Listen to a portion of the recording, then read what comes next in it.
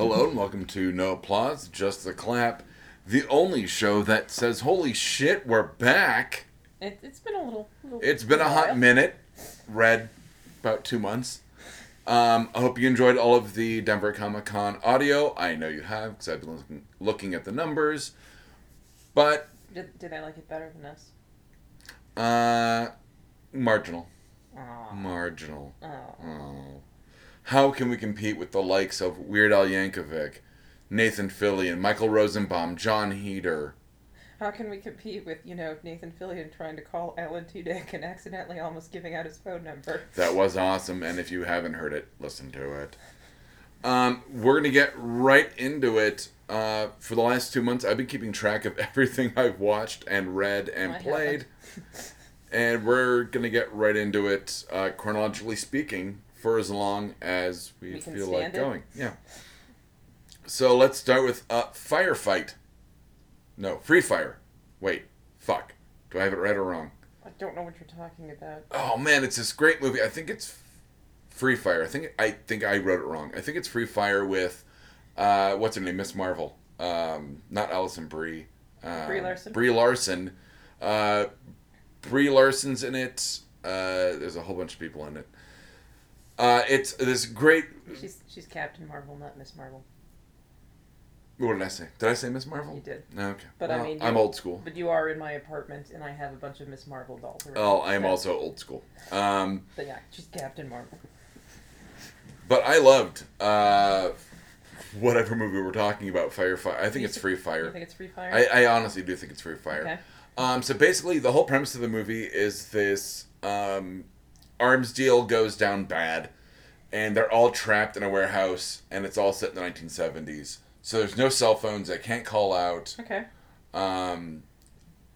Fucking fantastic. Okay. I wish I had more notes. I would have probably 2 months ago.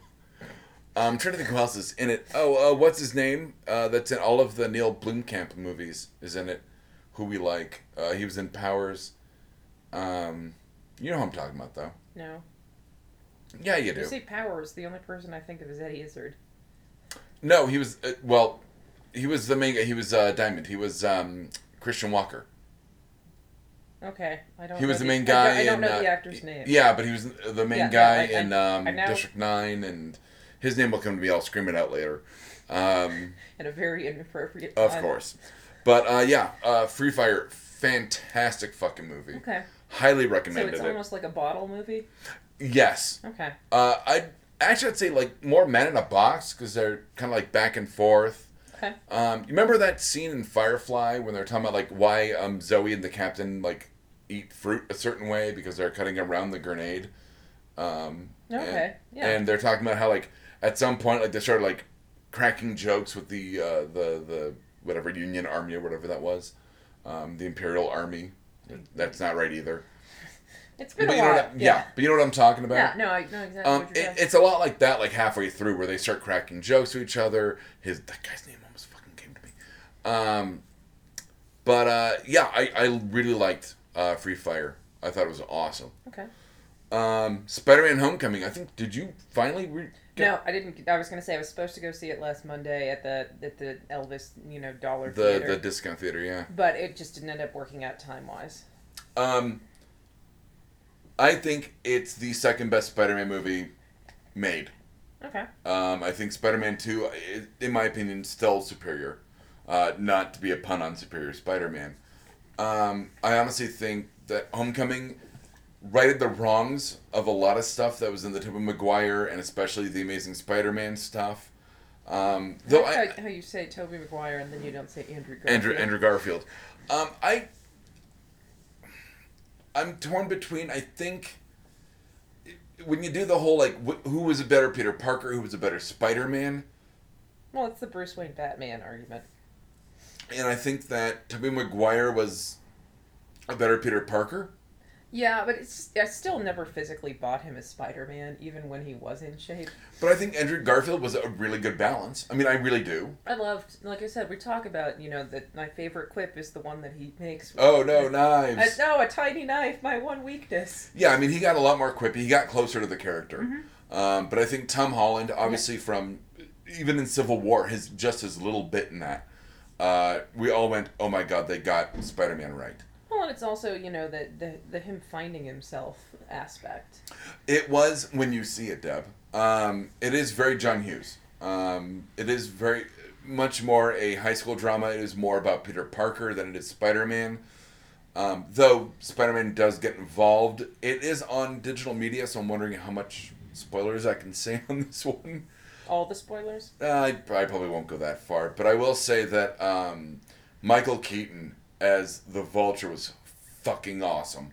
It's interesting to see him kind of very slowly start doing superhero movies again. Sorry, Mom called.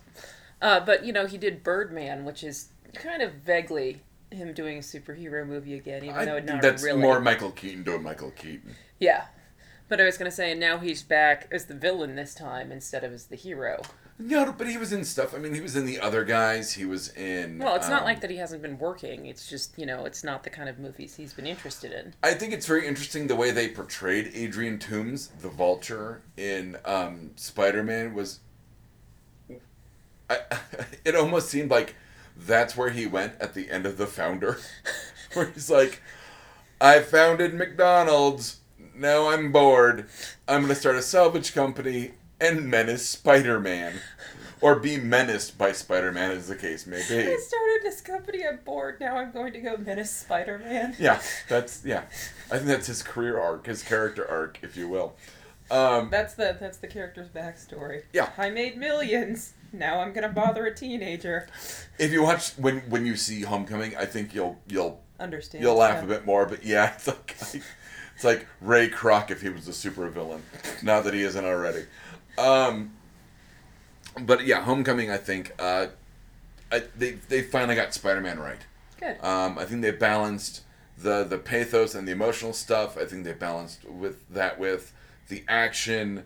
Obviously the teen drama that, and that was part and parcel of what made Spider-Man so popular in the 60s was that he was this kind of every guy teenager kid dealing with zits and dating and prom and all that bullshit, along with like, oh no, Dr. Octopus is gonna poison the water well or whatever. I don't think... Poison the water hole. Yeah, I don't think New York has a watering hole. There's a snake in my boots. Yeah, but you know what I mean? Like, that he was trying to balance these two different lives, and I think a lot of people came into that, even just the teenager, the everyday man stuff, as he got older, was very accessible. And I think they did a great balance of that. I'm sorry, I just started, I'm like, I wonder if they ever did a story arc about Peter losing his virginity. And then I was like, and then there was that time that they had him get molested. There was a molested one. Yeah. And I believe they might have brought up his sex life in Jessica Jones with flashbacks. Because she went to the same high school as Peter Parker. Because of course she did. Well, when you're going to insert a character into way they did with Jessica Jones in the comics. Yeah. So, sorry. Yeah, this is going to be a slam bang episode.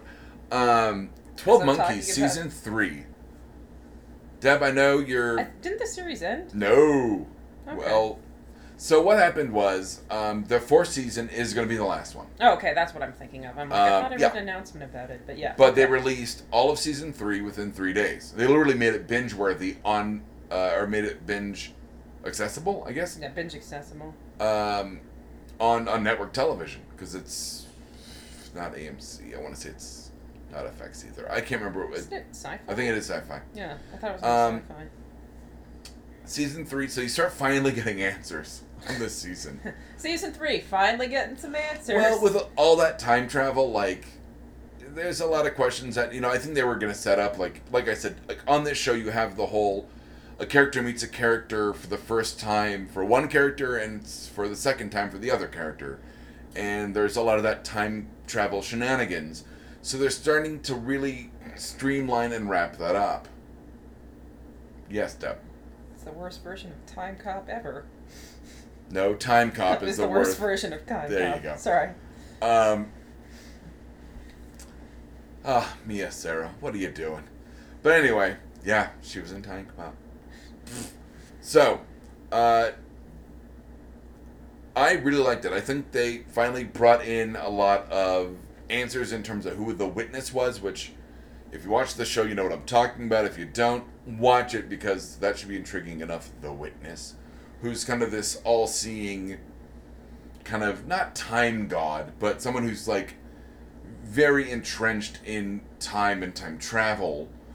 They do introduce a new element in the third season, which are these, like, time traveling, like, vests. Okay. That they've, like, mobilized the time travel, like, you know, the splinter chair from the movie and all that. Yeah. They made, like, mobile versions of those. Okay. Which become throughout the show, like, increasingly less prevalent. Because as they get destroyed, obviously there's only a few left. Okay. Which is good, because that wraps up all the time travel, you know, loose threads. But it does explain the witness, which has been talked about since season 1. You find out who is the witness and who wasn't the witness. Okay. Which, I don't want to do a whole lot of spoilers, because I love the show so much, and I want people to watch it. But they finally reveal who the witness is, and then that person kind of bequeaths the title to someone else. Okay. Who she uses it to affect other people, but she hasn't done it yet because of time travel. Because time travel. And because time travel, so you're like, well, you find out who the witness is technically twice. Okay. But one of them hasn't done all the witnessy work yet. Okay. So it'll be interesting to see her motivations on why she does everything. What she's already done, even though she hasn't done it yet. Fucking time travel. But I really liked it. It brought back... It did that thing where, like, at the end of the second season, everyone was kind of away from each other, very Walking Dead. You know, they divide the group. Yeah. Everyone comes back. I'm glad it was very quick. Aren't you glad they let it be binged too? Because you imagine waiting week to week to I find out this stuff. and I know I've talked about that before with season 1 and 2, where it's really hard to watch week to week because there's so much going on and there's so much continuity. And I love that the website for 12 Monkeys, the show, you can look at all the different timelines, but it's just as confusing if you haven't watched the show as if you have. You're like, what? Because you have to click on each character and go, wait, what was that person doing? Well, that person was doing this thing, and okay. You know, what was Ramsey doing, and who fucking cares anyway? So Ramsey's kind of a meh. He was first thought to be the witness. He's not, but that was like a season and a half ago, so no spoilers. Unless you haven't watched it, in which case, spoilers. Which should be written at the top of this episode. Anyway, the Twin Peaks finale, I'm actually a little sad that Ryan, Lizzie, couldn't be here for this. As I think we're all Twin Peaks fans. Yes. I don't know how caught up you are on... I'm good. Made it all the way... I was going to say, made it all the way through. Let's just talk about the end. Literally, the last... I want to say, what? 30 seconds? 45 seconds, even. What do you want me to say about it? I don't know. What do you want to say about it? They go back to Laura Palmer's childhood home, which doesn't have any of the Palmer family living there. The lights flicker, go off. Something's going on in the house. Future Sarah Palmer, who's now in an alternate dimension past of hers, fucking time travel, freaks the fuck out. And this has been a whole season building up to. It's called The Return. Now, is it called The Return because it's the return of Twin Peaks? Is it because Dale Cooper finally literally pulls himself together? I assumed it was, the return of Dale Cooper. I agree as well. But, I mean, I suppose it could be anything. What does this mean for what could be the future of Twin Peaks? They are now in How long is she going to have to wait to do another series? What, God, I don't... some odd years? 25. Was it 25? It's seeing 25.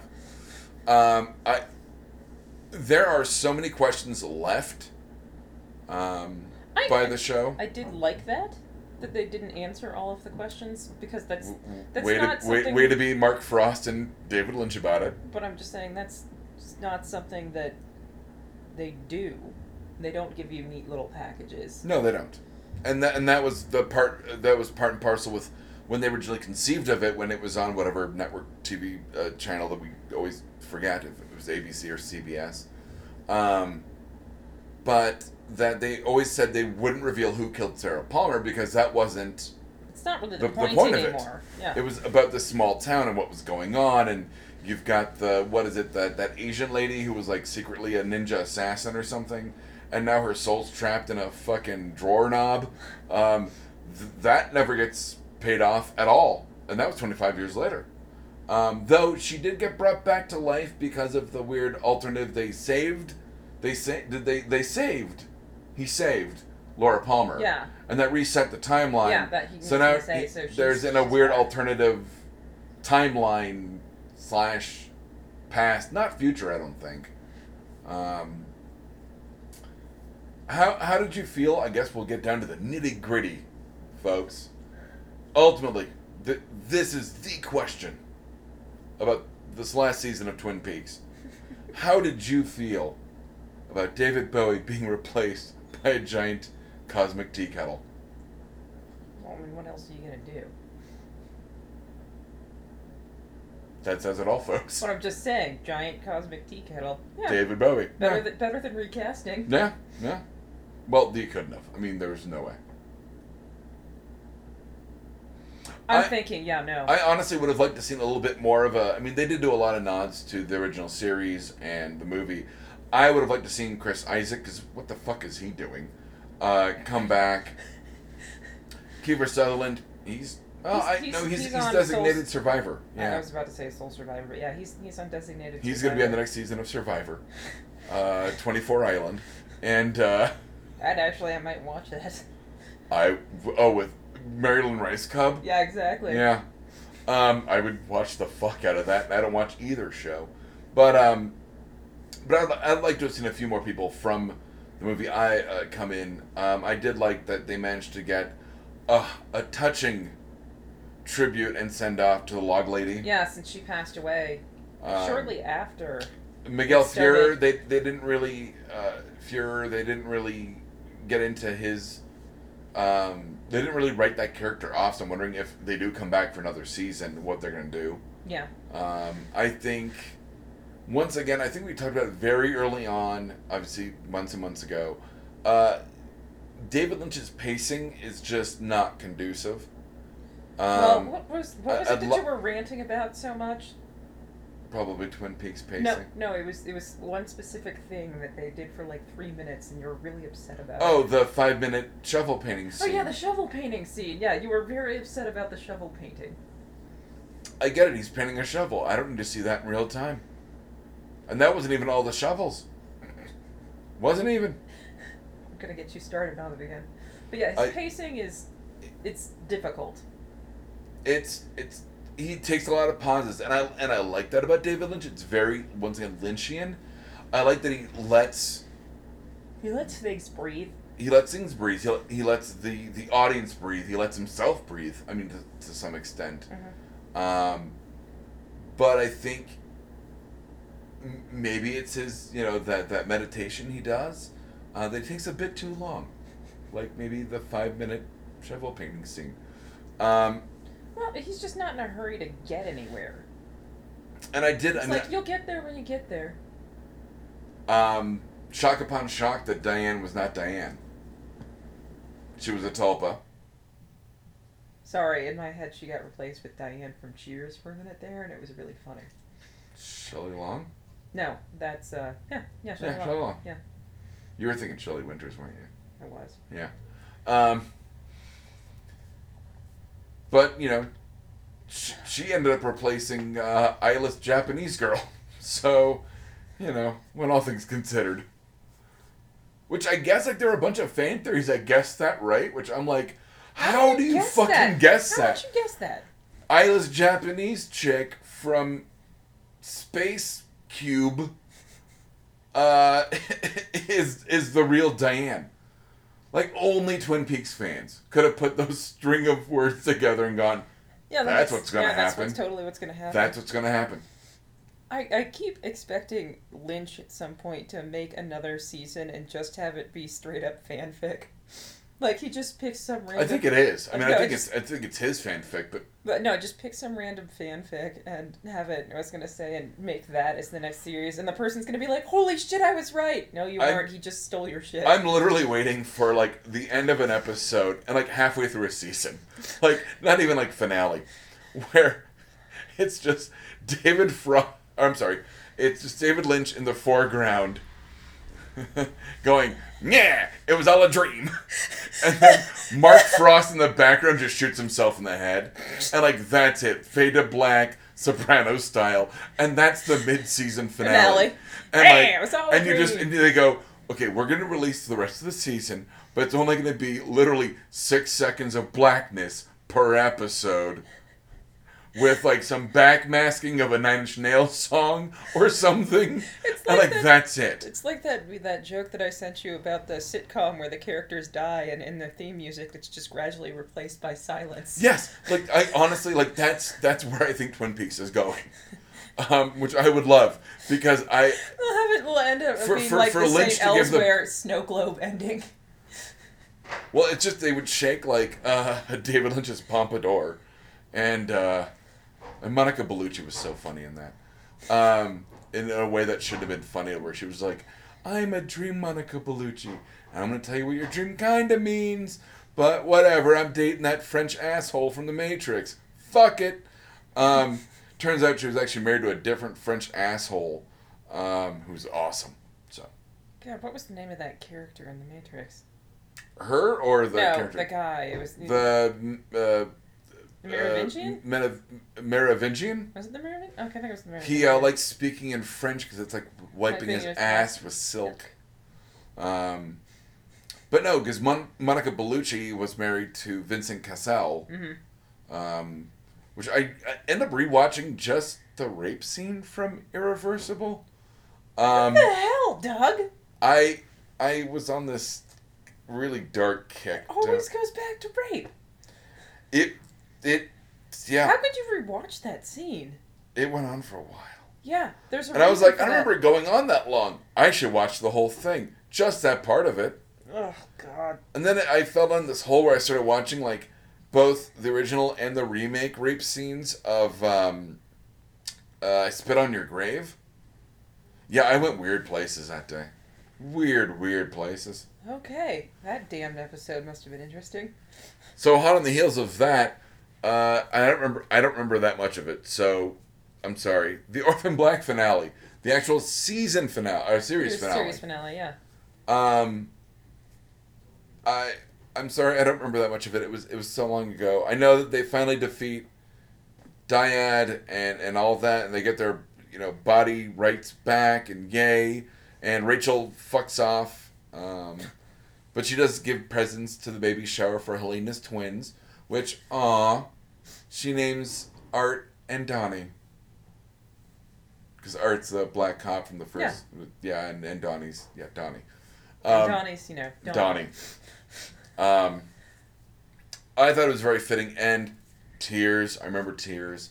I'm looking forward to seeing Tatiana Maslany in anything else she's in. I know she's going to be in the new Jake Gyllenhaal movie Stronger. So I'm looking forward, and they've talked about how she has a huge background in improv and comedy. She's been taking improv since I bet she could be really she was funny. 9. She is really funny. No, but I mean, if she was doing like a straight comedy. She gets into that where apparently French improv has very weirdly strict guidelines. That seems counterintuitive, right? But okay. So, she was fascinated by American and the more English Canadian as opposed to French Canadian. Oh my God! Sorry, it just reminded me of something. I'd have to get my phone to look at it, but my sister introduced me to a new phrase to insult French Canadians. Cunt swell. It's on my phone. It's not a big deal. She's been watching some weird Canadian show, so she keeps texting me random Canadian phrases. And telling you what it's all about? Well, yes, but I still want to know what a lot of the Canadian sex acts are. .org. They just want the people to, have the They information, get just out want there. the information to be out there. Let's see. The Tick, the Amazon series. I've watched the pilot. I haven't watched any of the other bits of Did it. you but watch- that's more which due to pilot lack did of you watch? time. The one that they put out quite some time ago. The one that was part of the competition? Yeah. Okay, because that's actually, I think, better. Well, I think it's better story-wise, but not better budget-wise and Okay. effects-wise Okay. than when they actually did the pilot. Well, maybe that's what I'll do today. Yeah, it moves more into the terror and all that, played by a sublime... can't even think of his name off the top of my head. But he was Rorschach. Well, we're back, people. Yeah, can't think of actors. Jackie Earle Haley. He picks such interesting roles. But him as the terror is phenomenal, especially when you get to the mid-season finale, because they split the season. So you got I think the pilot in 4 episodes or 5 episodes, and then the last I think 5 or 6 are premiering next year, and it ends on a cliffhanger. Good move. I honestly I think I'm a little spoiled in terms of the Tick. And it's not that I don't love Peter Serafinowicz. I'm probably butchering that. it. He's not my Tick, though. Patrick Warburton's my Tick. Yeah, he's your Tick. That's not my Tick. Your Tick is the, Yeah, animated. I can't... Well, I'm trying to think of who voiced him. Devin Townsend. Which is funny, because I actually say phrases from that all the time. Like, if I'm particularly angry, I do scream, "Damn you, Nagahide." I've always wanted to carve my name in the moon and stopped at CH. Even though my name doesn't even start with that.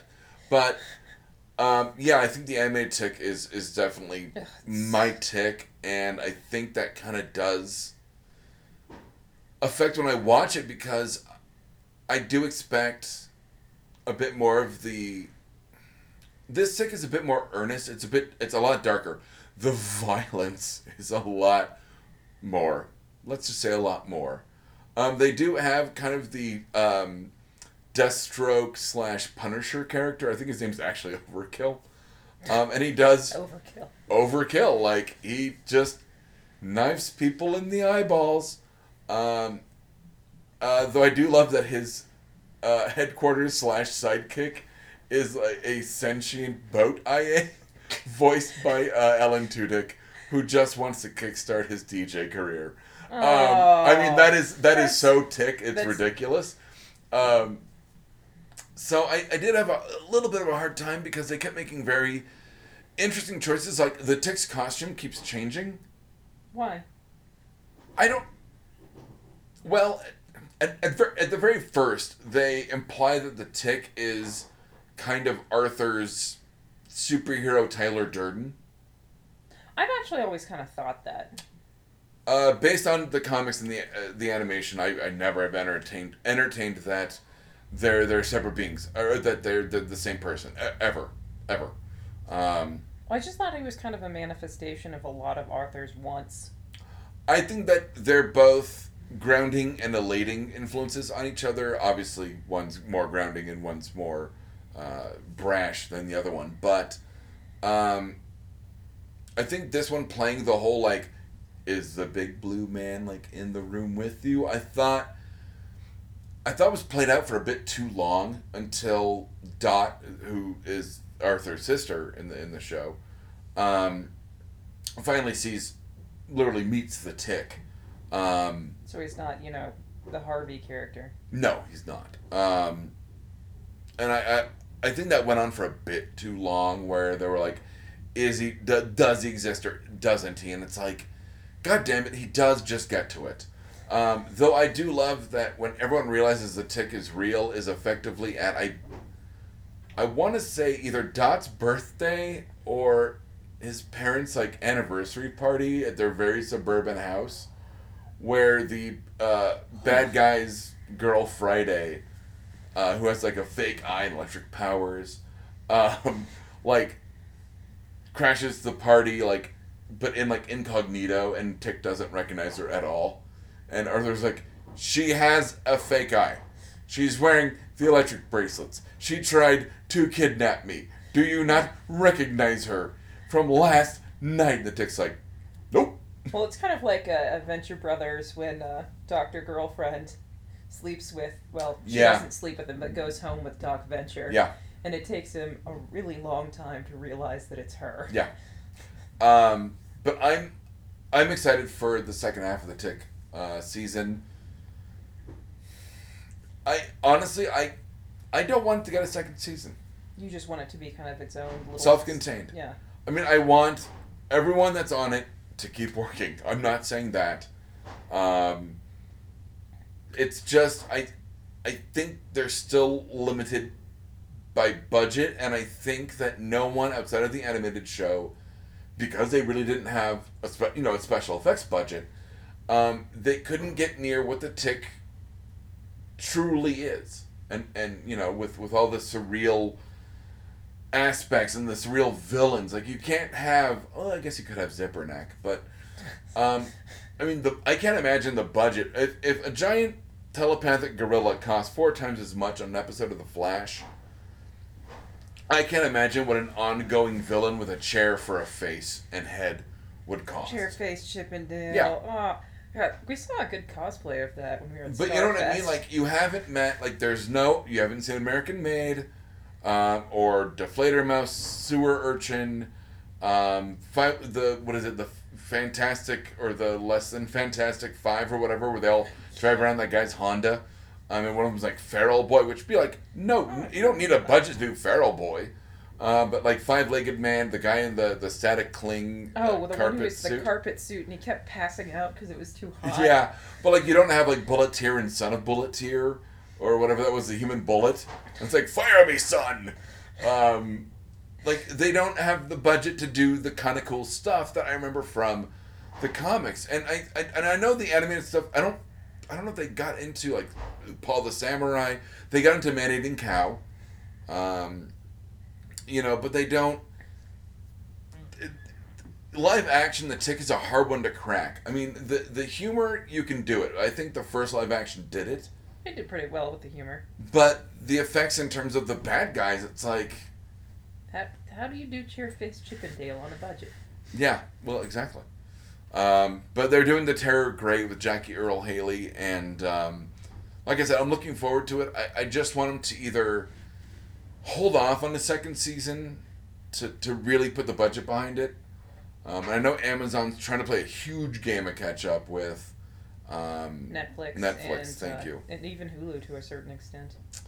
Does Hulu, I have a question, totally unrelated to anything we're talking about. Do you watch Hulu? I have Hulu, yeah. When they do their originals, mm-hmm. do they put them out episodically or binge? Both. Interesting. Because I'm really looking forward to Marvel's Runaways. I was going to say, like, they put out, like, difficult people in, like, the Mindy Project every week, but they will also do originals that they'll put out in one kind in binge. Yeah. Okay. So both. Because, like I said, I'm looking forward to the Marvel's Runaways. If they're smart, they'll put it out in block, in Moss, if you will, because, I mean... In, what was the second? In Moss. In Moss? In Mass. Mass. Oh, I see what you're doing. Yeah. Gotcha. I was going to say, they'll put it in out... Moss. In Okay, Moss. yeah. Mm-hmm. Like I said, if they're smart, they'll do it like that. Quite the homage. Because I think that S.H.I.E.L.D. really suffered doing... I was going to say Agents of S.H.I.E.L.D. really suffered doing the week-to-week when they're trying to do big story arcs. Well, and Agents of S.H.I.E.L.D. learned from that, which they're coming back in a couple months for reasons that might rhyme with Schmin humans, which we will talk about later. Maybe not this episode, but we will get to it. And I think they were really smart where they broke their last season into like kind of 3. They call them pods. I broke them into like 3 separate arcs. You had whatever the Ghost Rider, the LMD, and then you had like the fake world, their Matrix where everyone worked for Hydra. Kind of the secret empire, I'll call it, to give a nod to Marvel. And I thought that was really smart because then you don't have to binge an entire season. You can binge these 8 episodes and get what you need, and still have the season arc. But how many seasons did it take him to get there? 4? 2, 3. 3? But like I said, it's just one of those things where it took them a while to learn that. But they divided So the I second really- season in half. So they kind of went one chunk, two chunks, three chunks. I mean, they're figuring, and that's a learning curve that you can't teach, you can't see coming. Once again, doing something radically different from any TV show, and I mean that in terms of how it's structurally, like, no show. You've got Breaking Bad, you've got Walking Dead, stuff like that divides their season in half. Well, actually, almost all shows do a mid-season. Well, you have a finale mid-season now. finale, but like, with Breaking Bad, where it was like 5 months between the chunks. Walking Dead takes months between. You know what I mean? Yeah. It's not And they just did that with it's not Mad just Men, a too. mid-season and then they're back 3 weeks later because it's between the end of December and the beginning of January. You know what I mean? Yeah. It's not that network mid-season finale. Not that I'm discounting AMC and FX and all that for networks, but in terms of your normally associated broadcast network stuff. I feel like it almost forces you to be more creative and interesting when you have to be like, I need to end this and have it be so interesting that people are still wanting to come back 5 months later. Well, I think in terms of the shows that we've seen that do that, it's Breaking Bad, it's Walking Dead, it's these brand name shows where you know the audience is going to follow them back. With Agents of S.H.I.E.L.D., I think... Well, they lost me after the first couple seasons. Yeah, and the mid-season finales didn't have you come back. I mean, that's... So I think that the fact that they're figuring out, going, you know what, let's do... Yeah, we're going to have our season arc. We're going to have a thread that goes through, but we're going to do these three kind of interconnected conceptual ideas, like I said, with Ghost Rider, which they had to, whether they want to admit it or not, they had to go, okay, we need to introduce magic because Doctor Strange is coming out, and we're part of the MCU, and it just needs to happen. Whether they did it for right or for wrong, that's up to you. In terms of me, I think it could have been better, but I couldn't think of a better... Yeah, I could have. Never mind. Oh, you just thought of one. I did. I could think of better characters than Ghost Rider. If they were... Okay. It's not the exact character, but it would have been fun. Marvel does have their own kind of Constantine-esque character. Okay. He's not like trench coat, hard-smoking Londoner. But his name's Damien Hellstorm, and he's the son of Satan. And I think if you're gonna pull from like that old 70s supernatural stuff, like fuck Ghost Rider, go Damien Hellstorm, and just go, you know what? If we're gonna pull these obscure characters into S.H.I.E.L.D. anyway, why not? Just go for for it. broke Yeah, just and go have for it. Damien Hellstorm. Like, just have the guy with like the always dripping like pentagram carved into his chest that lights on fire when he summons his satanic powers. Like, fuck it. Who are you gonna piss off? Well, I guess they're ABC, so that's Disney, but so maybe Damien Hellstorm is not your best bet. But hey, a demon possessing a guy in a Dodge Charger is not much better. What's your next note? I'm trying to think about speaking of Marvel, let's go Defenders. Yeah, I haven't watched it yet. At all? Okay. I've been busy. It is. I will tell you I'll do very broad strokes on this. Am I still going to be pissed at Iron Fist? No. Okay. No, you were not. So they were right to shove a season 2 down my fucking throat. I think Defenders cracked the code on Iron Fist. There's. I think. That's one of the reasons why I haven't gotten around to Defenders yet, is because I'm still kind of pissed about Iron Fist.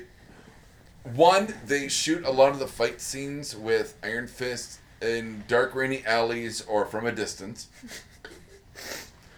I almost just spit Gatorade everywhere. It's not what's his name. It's not Finn Jones. He's got another year to get his fucking kung fu chops up.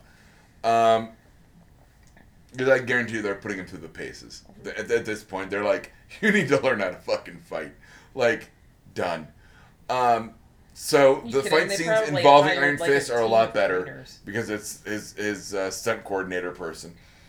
Part of them cracking Iron Fist, I think, is making fun of him, and I think this was already in motion before Iron Fist came out. Well, it's just like But I the told fact you that when you we have- were watching Iron Fist is that the most interesting parts weren't him. It was, his nemesis or his, nemesis family. Yeah. That was a lot more interesting to me than anything he had going on. The bad guy. I mean, no, I don't think there's spoilers here, but I think everyone knows the bad guy in the Defenders is the Hand. Yeah. They've been setting it up since Daredevil season 1. Yeah. But I think they cracked the code in terms of Iron Fist with for the next season. All of the Defenders made fun of him. So as a sub from A to bullet point 1, it humbled him. Him getting made fun of for season 1. Getting made fun of. And they made fun of him because of his fucking origin. Like, every time he's like, yeah, I thrust my fist into, the burning heart of a dragon, everyone went, cool, yeah, I've seen Star Wars as well. Like, everyone was like, wait, what? Or, okay, whatever. And he was just like, what's wrong with my origin story? He's but that's what happened. Yeah, I mean, I think that they just kind of went, yeah, you're way different than Prison Experiment or Toxic Chemical Accident, which would be Jessica Jones and Daredevil. I think they were so based in quote unquote science that to have the mystical element, they just went, okay, I don't know how to handle this, and I'm just gonna make fun of you for it. And I think that humbled them. I think B, spoiler alert. I'm sorry, Deb. I'm sure you could have seen this coming. That they defeat some of the fingers of the hand. That's from the comics, so I'm not gonna whether the middle one is left. I don't know. Middle finger joke, but I think that without the hand to defeat, I think brings Iron Fist to a very interesting place where he's literally a weapon without a purpose, without a target. And I think he's going to have to really, and throughout the Defenders you do see it, he has to examine what he means as the Iron Fist, as a weapon. And is he a weapon? Is he a person? Can he be both? Is he both? And I know that I'm getting super deep and making Iron Fist sound really fucking cool. No, sorry. Or at least, watchable. The outro song in my Huh? head. I was giggling and singing the BoJack outro song in my head. I don't know what aspect of that, but we'll talk about it later.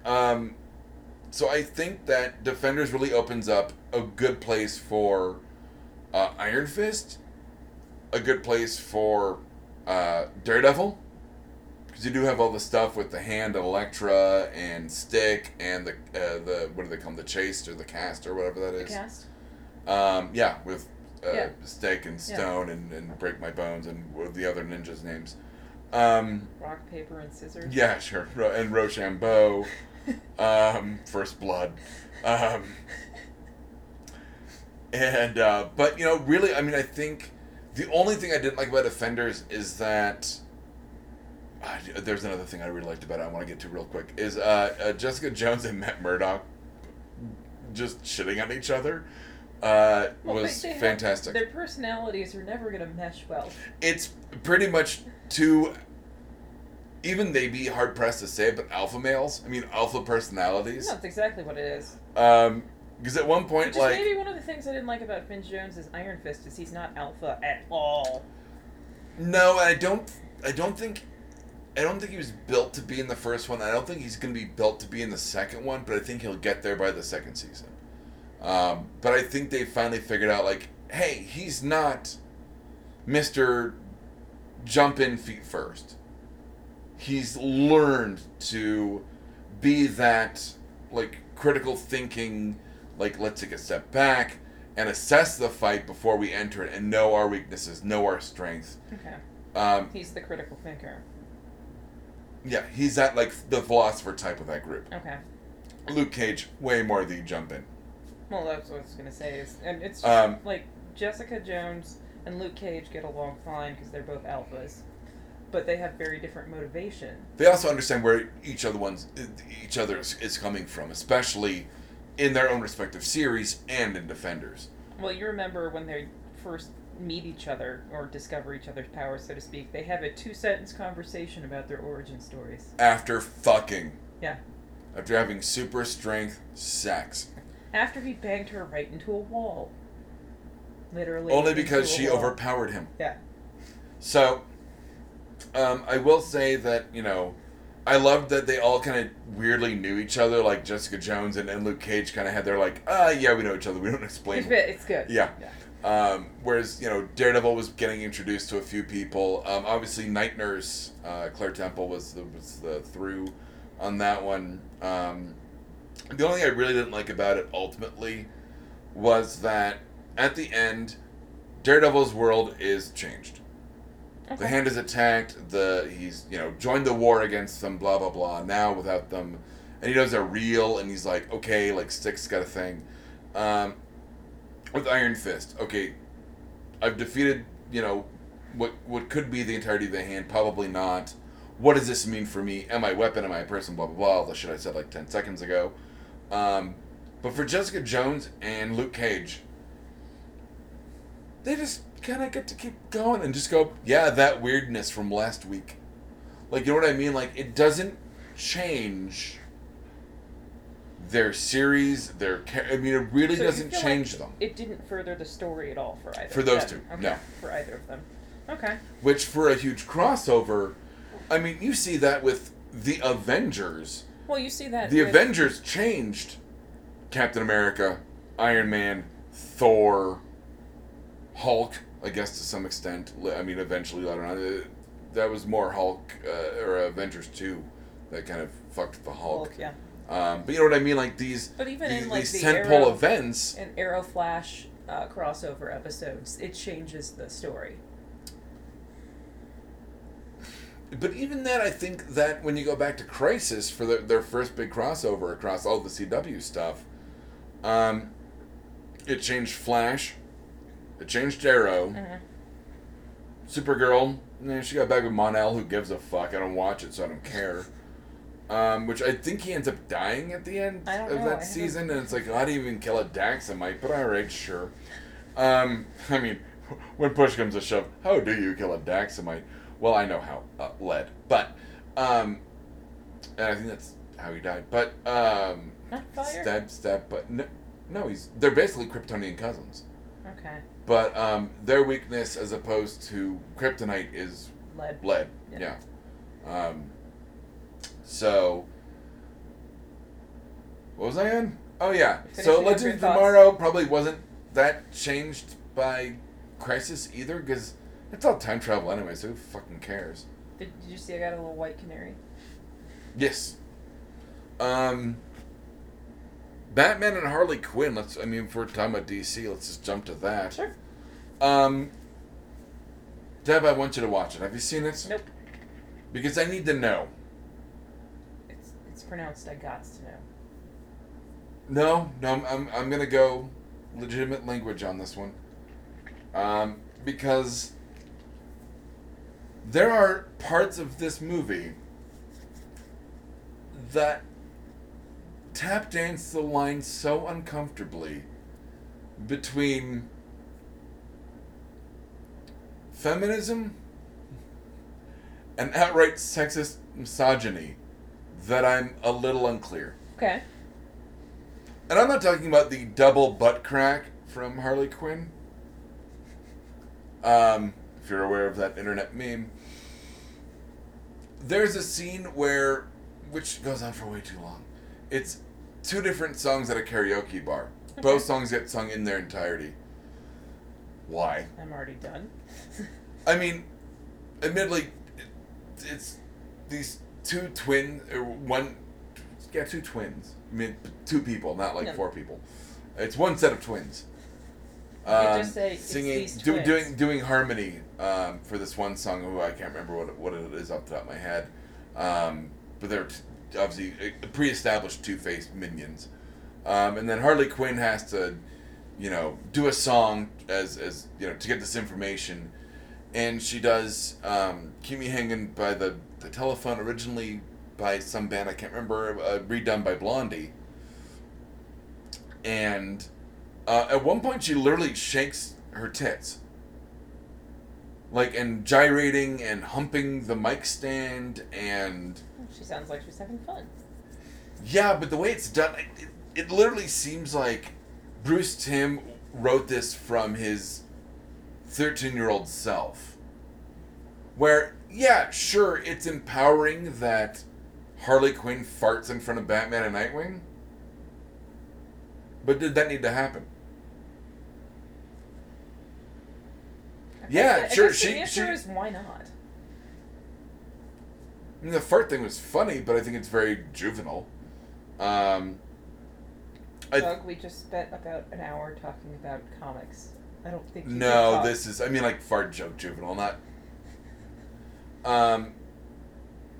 The blonde girl from Big Bang Theory is the voice of Harley Quinn. Whatever her name is. More than one blonde girl. The one that marries the guy with the belt buckles. Oh, well, her character's name's Bernadette. Yeah. The actress's name is like Melissa Rauch. Yeah, that's right. Okay. She has very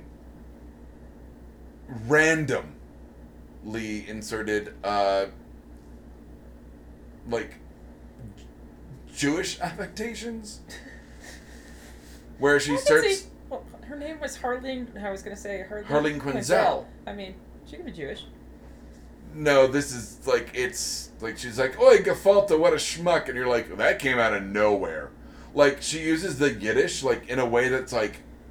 Very strange. Like, really out of character. Okay. And then, of course, there's always that huge talk of whether it was consensual or rape with Nightwing. That she rapes Nightwing. So I said yes. He's wearing the mask, so that's not an excuse. Well, what do you think? See, this is that thing, Deborah. I'm talking about there's that fine line, because I go, well, he was flirting back, but is that an excuse?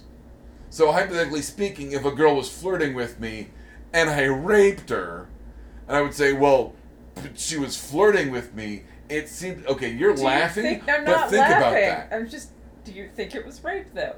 Do you think she raped Nightwing? Okay, before I answer this. Oh, God. Is it sexist if the opinion changes based on gender? No, I think that's realistic. Okay. Like I said, is it ideal? No, but I also don't. It's, like I said, I also know that the male excitement is a bit of an unconscious thing. Well, yeah. I was gonna say. Whereas ladies, it's not so much. Sometimes. Okay. I think in the end, the way Nightwing obviously was carrying on and like joking around and like that he was unaffected. He wasn't crying in the shower or anything. We'll talk about it. When do you want to talk about it? Yeah, that obviously I would imagine it was more consensual. They were joking around after the act, and Batman catches them like joking around. Mm-hmm. And so no, I don't think it was rape. I don't either. But the way it's written and shot is very uncomfortable upon further reflection. Once again, Deb, this is one where I think this is one of the weakest DC animated movies I've ever seen. It did not. The animation was not great. Like I said, it was not I'm glad you've got the original voice cast back, except for Harley Quinn. But I think this is one of the weakest. Oh, Mark Hamill put a picture up online wearing that jacket that I have. Nice. Sorry. So I want you to watch it just in that, for you to see what I've seen and to have an opinion on it. Okay. Is it on anything, or do I have to find it? I'm sure it's on. I'm sure it's on the internet. I'll I don't think I saved it on my archives, but. Oh, it's okay. I'm sure I could find it. Let's just get into the usual closing nonsense. Sorry. We still have so much to talk about. Oh yeah, this is literally, we're at maybe a third of my list. Before we do that, I wanted to talk about the Everything box with you. Yes, Richard Kadri's Everything box. I'm having a hard time I have to not think of it as a Kadri book because it's such a tonal shift from the Sandman Slim series. And I'm enjoying it. I'm enjoying it greatly. It really does remind me of like Mark Twain and Douglas Adams. Douglas Adams, big time. But I mean, just like Mark Twain, there's certain things happen in there. It kind of reminds me of Mark Twain's excerpts from Adam and Eve's diaries. Okay. But very satirical. I mean, very... Oh, yeah. Maybe it's just because I think of it as, Douglas Adams-y, but it almost has a very British sense of humor. Yeah, are you yawning still? It has an incredibly British sense of humor. And it almost at times Gaiman-esque, because every once in a while it'll especially remind the way me of it wraps up. Anansi's voice. Well, I haven't gotten there yet. So. Okay, because I've read that's part of the Another Coup Heist series is what it's called. And I'm glad that you're, kind of breaking out of the Sandman Slim. Well, like I said, Kadri. if I just don't think of it as a Kadri book, it's fine. I mean, it's not his fault. It's just I read all of the Sandman Slim series before I ever got exposed to this, so I'm kind of used. I'm in the same premise, and when I ran out of Sandman Slim, I went, what else has he done? And I know that he had, like, The Butcher Bird was one book, and was it Metrophage? Is the second? Something like that. But he's only got, like, one book, and I'm like, oh, well, this Coup Heist thing has got 2 books, so that gives me, No, 2 books, not 1. And, yeah, so Everything Box and The Wrong Dead Guy is the second book, which I've read both. Everything Box, it took me longer to read, and I think it's because of what you were talking about, that tonal shift, where, and I thought, okay, maybe the first book, slower read because it's all new characters. Mm-hmm. I have to get used to the rules of the world, and Giselle and what's the sidekick's name, the best friend character in that one? Oh God, I don't know. Not Morty, but something like that. I think it's Mort, actually. Is it? I think it might be Mort. But like get used to all these new characters, and maybe it's just that's why I'm slow to read it because, maybe I read the first Sandman Slim book slow because I'm going into a new world. That book, the first Sandman Slim book, had me within the first paragraph, though. Yeah, that's not what I'm talking about, though. It had me. I'm talking about reading rate. Yeah. And entering a new world, and, you tend to take it slow because it's all new stuff. But I found that reading the second book from the Coup series, it's still another dead guy. The Wrong Dead Guy? The Wrong Dead Guy, thank you. Probably, and I would say, we read fairly quickly, and that's just us. But that, probably took me a little longer to read. But then again, it's because I was reading all the metaphors, I was taking in all the kind of Douglas Adams vibe to it. But it does read differently. I don't know if it listens differently. Well, it helps that it has a different narrator. Yeah. Because I don't think I could have listened to it if it had the same narrator as the Sandman Slim books. Cool. But... Do you like it? I do. I do like it. I was going to say, and it's actually kind of a refreshing listen for me, considering I've been listening to a lot more heavy stuff before this. I'm like, this is a nice palate cleanser. Because it's a lot, I was going to say, lighter and funnier. Yeah, oh, yes. But, I mean, just want the next Sandman Slim book. Well, but, and Sandman Slim and the Coup series both have the whole, like, how many apocalypses can we have in one day? Oh, that's the Buffy joke. I didn't know that there was a word for multiple apocalypses. What? In Buffy, when she's talking to Riley and he's getting kind of intimidated by how many things she's dealt with. Oh, that's right. Yeah. I didn't know there was a word for multiple apocalypses. Apocalypse. That's not true. Mistakes? Yeah. No. It's been a rough week. It's been a rough personally, couple months. Professionally, the whole thing. Actually, work-wise, okay, but hockey started, so fuck my life. And it's the wedding season for me, and the network has been, trying to stay on track and get everything ready for everything. I'm running actually a month ahead on some things, so that's nice. I think you and I have just been a little bit more focused on our mental health. Speak for yourself on that one, but yeah. The last, I was going to say, couple months, so, mistakes. Lots of them. How about that? Okay. Lots of them. I'm making up for mine. Well, you're about reclamation and damage control. I'm about atonement for me, so that's a cute way of saying it if you don't listen to damn. Everybody, I was going to say, a lot of people died, unfortunately, while we were gone, so we don't have time to do a giant rest in peace. Well, Harry Dean Stanton. Tom Petty.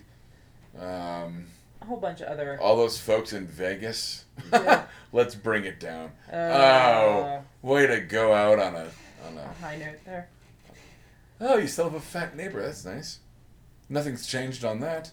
Unless he started skinny. She started skinny. I shouldn't gender assume. I actually think he just got a roommate. Who's fat? Or squeaky? Can fat people be squeaky? Let's go out on that. Well, we're glad to be back. No, but I want an answer. Can fat people be squeaky? Yeah, sure. I mean, like if they're greased up a little and the folds are rubbing together. Is it like when Bender wished he was human?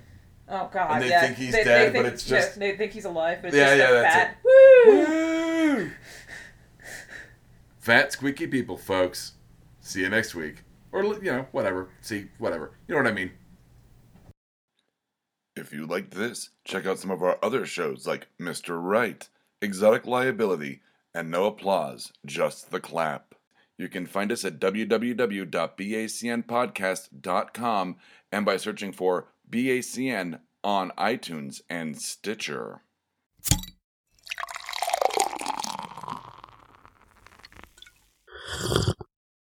Oh, yeah.